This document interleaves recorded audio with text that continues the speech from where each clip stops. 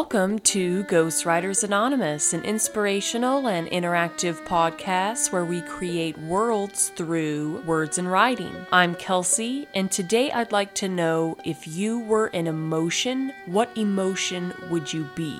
I would be dour.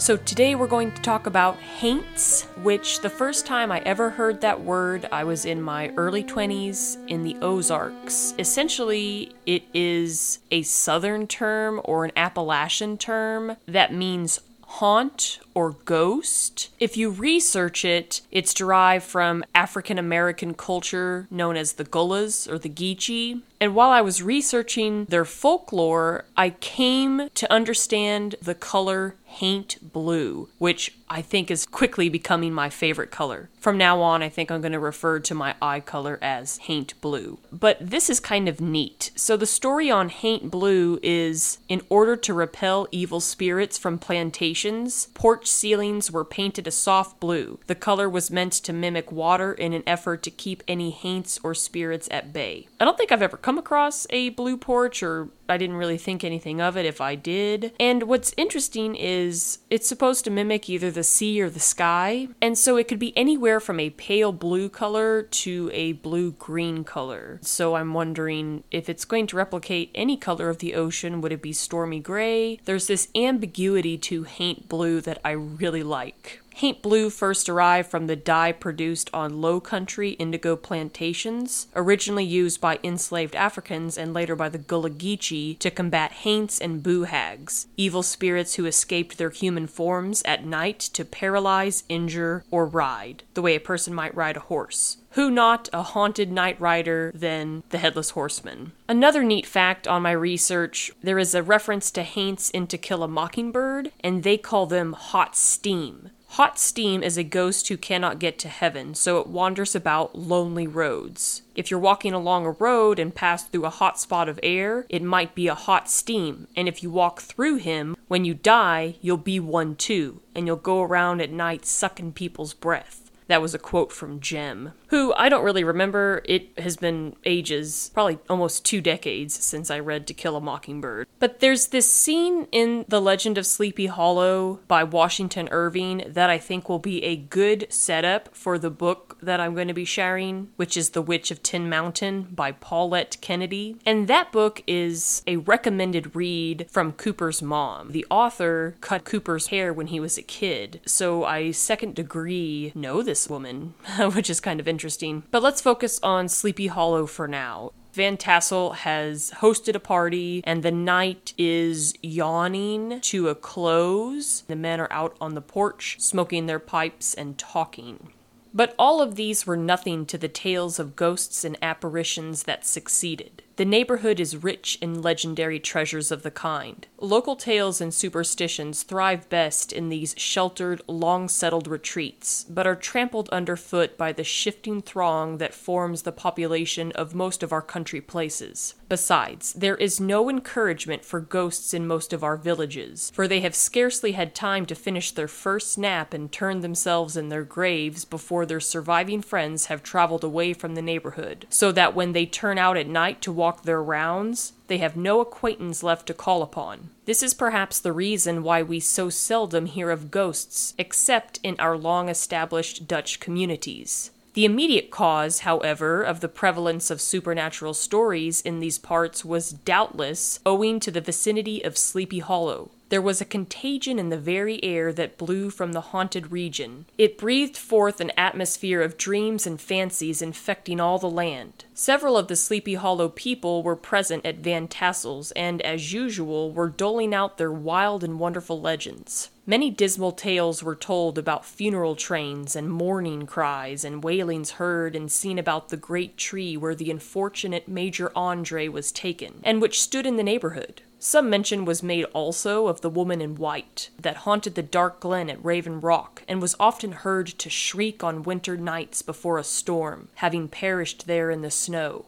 The chief part of the stories, however, turned upon the favorite specter of Sleepy Hollow, the Headless Horseman, who had been heard several times of late patrolling the country, and it is said tethered his horse nightly among the graves in the churchyard. The sequestered situation of this church seems always to have made it a favorite haunt of troubled spirits. It stands on a knoll surrounded by locust trees and lofty elms, from among which its descent, whitewashed walls shine modestly forth like Christian purity, beaming through the shades of retirement. A gentle slope descends from it to a silver sheet of water bordered by high trees, between which peeps may be caught at the blue hills of the Hudson. To look upon this grass-grown yard where the sunbeams seem to sleep so quietly, one would think that there at least the dead might rest in peace. On one side of the church extends a wide woody dell, along which raves a large brook among broken rocks and trunks of fallen trees. Over a deep black part of the stream, not far from the church, was formerly thrown a wooden bridge. The road that led to it and the bridge itself were thickly shaded by overhanging trees, which cast a gloom about it, even in the daytime, but occasioned a fearful darkness at night. Such was one of the favorite haunts of the Headless Horseman, and the place where he was most frequently encountered.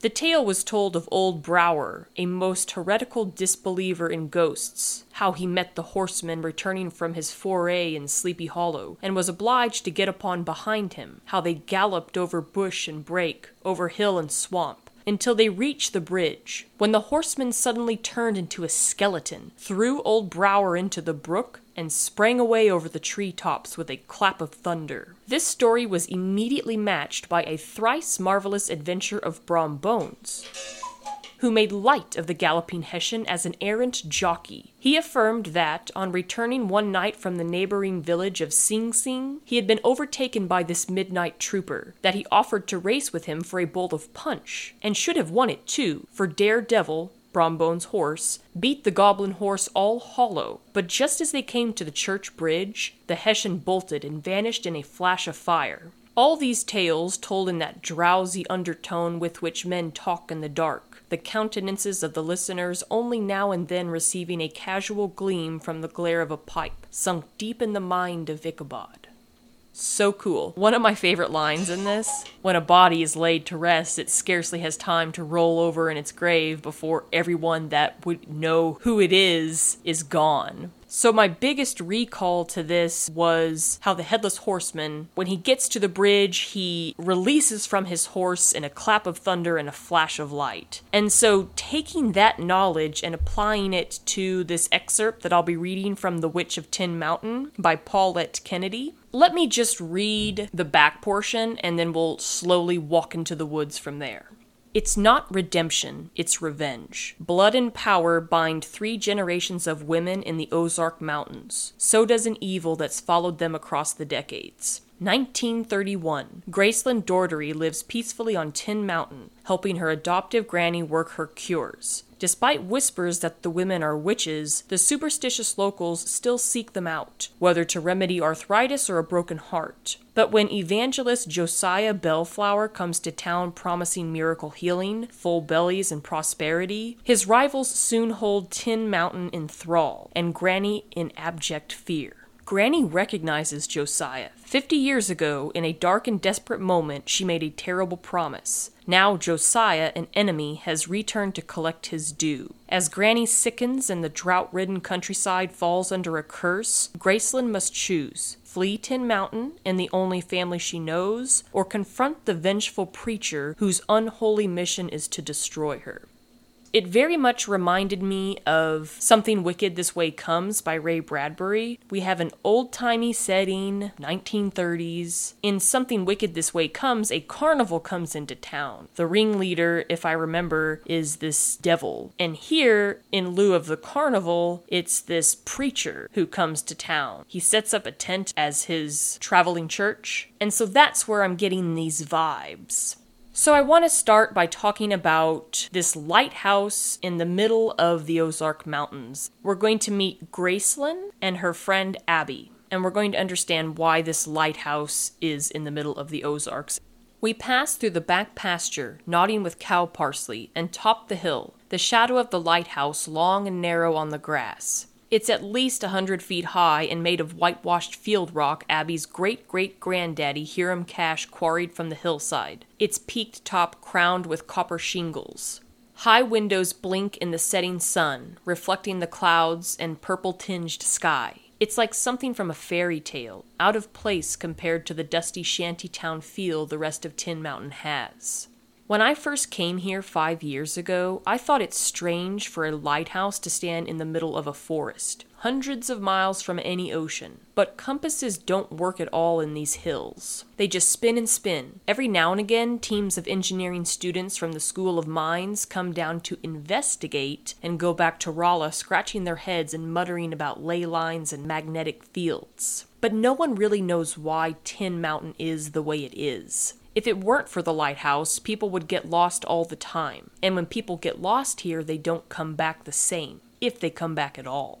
Abby undoes the latch on the lighthouse door and bumps her hip against it. The door judders open, sweeping an arc of dirt in its path. Inside, spiraling steps twist upward in the darkness. "I'll get the lamp," she says, her voice husky. "There's matches in my back pocket if you'll fetch 'em." My fingers dart into Abby's pocket. I fish around for the box of matches and pull them free, my face heating at having touched her in such a close way. She holds the paraffin lantern steady while I light it, the sharp scent of sulfur sparking between us.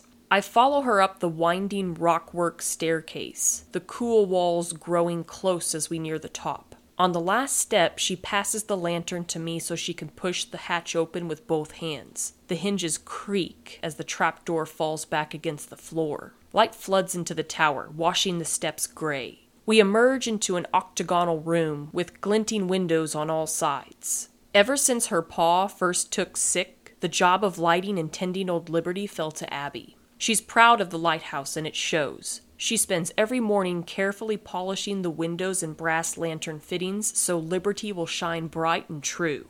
She climbs the ladder, leaning up against the lantern housing. Watching her gets my head all woozy, even though I've seen her climb that rickety ladder dozens of times.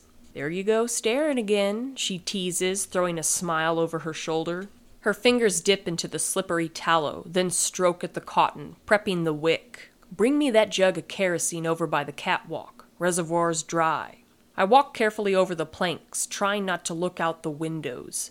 I ain't never told Abby I'm scared of heights. If I did, she might never invite me up here again. I'm pretty good at faking brave, when something or someone is important enough to me. I heft the metal jug of kerosene, leaning back slightly to hug it to my belly as I waddled back to Abby. She leans down from her ladder and takes it. As she fills the reservoir, the sharp smell of kerosene stings my nose and sets my eyes a-watering. A few seconds later, there's the sharp pop, and the wick ignites. Flames shoot high within the lantern, and heat fills the glass-walled room. Abby sets the Fresnel lens and mirrors to turning, then climbs down from her perch. I shield my eyes from the brilliance of the reflected beam. It's like being too close to the sun. "Go on out, Gracie. I'll be there in a minute." I open the glass door that leads to the lighthouse's gallery and step out. The wind blows a gust up my dress. I hug the curved side of the tower, my heart beating fast as a bumblebee's wings. Together we move to the railing and look out over the landscape. It's quiet up here, pretty too. The mountains ramble off in the distance, like slow purple soldiers, the setting sun tingling their peaks with gold. Abby flicks her cigarette butt over the edge of the lighthouse balcony and fixes me with a stone-faced glare. "I seen something last night, Gracie." "What?" I whisper. "I ain't sure what to call it. A haint, maybe? I'd just gotten Hortense in the barn for the night and heard a sound like heavy footsteps coming from the holler. I looked down and I saw a flickering light through the trees. At first I thought it was just a hobo camp. That's when the screamin' started. Next thing I knew, somebody took off up the hill. Looked like they were lit on fire. But it weren't like no fire I'd ever seen. The flames were all blue and cold. It ran plumb up to the old Sutter Cemetery, shrieking, and then just disappeared. Things got real quiet after that. Even the damn cicadas quit their racket." Abby lights another cigarette, her hand shaking. "It took a long time for me to calm down. Reckon I ain't calm yet." "Lands, Abby, that's quite a story." "That's what Pa said, too. That's quite a story there, Abigail." She laughs dryly and kicks the toe of her boot against the metal balustrade.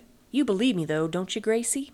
Abby ain't one for tall tales, and after what I seen the other night between Bellflower and Val, I'd believe anything. "I sure do. Maybe it was Owen Sutter's haint. Folks say he set himself on fire after he murdered his family. I'm seeing things too, Abby, and I'm just as scared as you are. Feels like the whole world is going crazy in this heat, don't it? Like hell just decided to come right up topside? I grunt in affirmation. I used to think them old stories about curses and haints around Tin Mountain were falsehoods, something for the old men on the mercantile porch to chew on, along with their tobacco. I ain't so sure about that anymore. So there we have it. This flash of light is running up the mountain, which reminds me of the Headless Horseman flashing at the bridge, and then how the old men sit at the porch chewing on tobacco and telling ghost stories. A direct parallel to the legend of Sleepy Hollow, where all the men at Van Tassel's party are sitting on the porch telling ghost stories. And so then, to my pleasant surprise, when I'm reading in the back about the author and her inspiration for this novel, I come across a very interesting story about this man in blue flame running up the hill.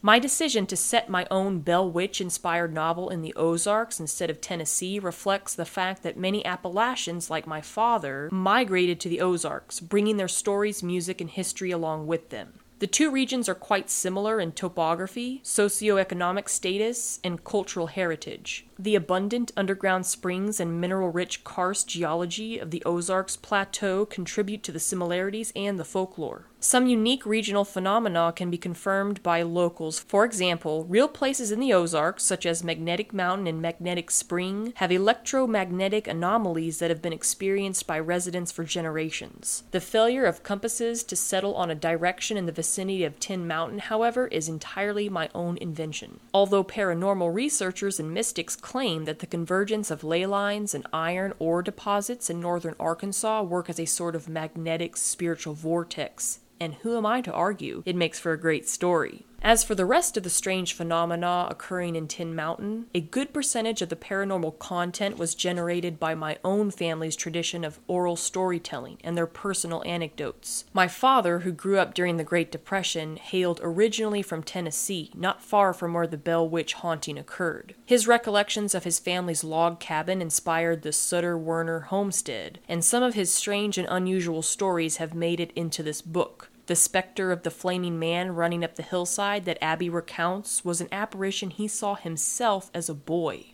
If you recall, Gracie is saying, as an aside, it's no weirder than what I've seen lately, and what she's referring to is this visceral scene. I go outside into the night. The cabin feels too close, too crowded. The air outside ain't any cooler. It's humid, hot, and stifling. This heat is enough to drive a person crazy. The last time the curse came through Tin Mountain, there was a flood. This time, if I had to wager, it's looking to be a drought. I go past our sheltering wards and through the trees, along the foraging trail, with a mind to cross the creek and check for Morris up at his still, a moonshine still. The moon hangs like a freshly sharpened scythe above my head, lending scant light to my steps. Suddenly, alongside the spring's warble, a low moan filters through the thicket. I stop short and listen. I hear heavy breathing, like the panting of some wild animal that's been hurt. Up ahead, movement flashes through the cedar boughs. I slowly creep forward until what I'm seeing becomes horrifyingly clear. There, on that same flat, mossy rock where Granny saw the portent of a hard summer to come, lies Val. She's naked, her eyes closed, her hands knotted in her hair. A man kneels between her pale, splayed legs. I step backward, bile rising in my throat. A twig snaps. The man raises his head. It's Josiah Bellflower. His eyes are pitch black, with that eerie shine of silver at their center. As he locks eyes with me, a shard of pain drives itself deep into my forehead. Suddenly, I'm seeing again. Bellflower transforms. His sharp, jib-nosed looks fade and morph until a decrepit, aged creature hunkers over Val, with ancient, sagging skin. He smiles, showing blackened teeth. He moves on top of Val. She wraps herself around him, her cries echoing as Bellflower begins to rut inside her. Shadows swirl around them both, hiding them from view. I turn and run until I'm back outside the cabin. I heave my guts into Granny's peonies. My head hurts so bad I think it might explode. A trickle of blood runs from one of my nostrils, and I wipe it away with the back of my hand. What the hell is he? I stopped believing in God and the devil a long time ago, but with the sick feeling in my gut right now, I'd reckon he's something close to the latter. I now know with a certainty that Val ain't coming home. Bad, bad, bad. All of this is bad, and I'm in the thick of it, not knowing how to fix it.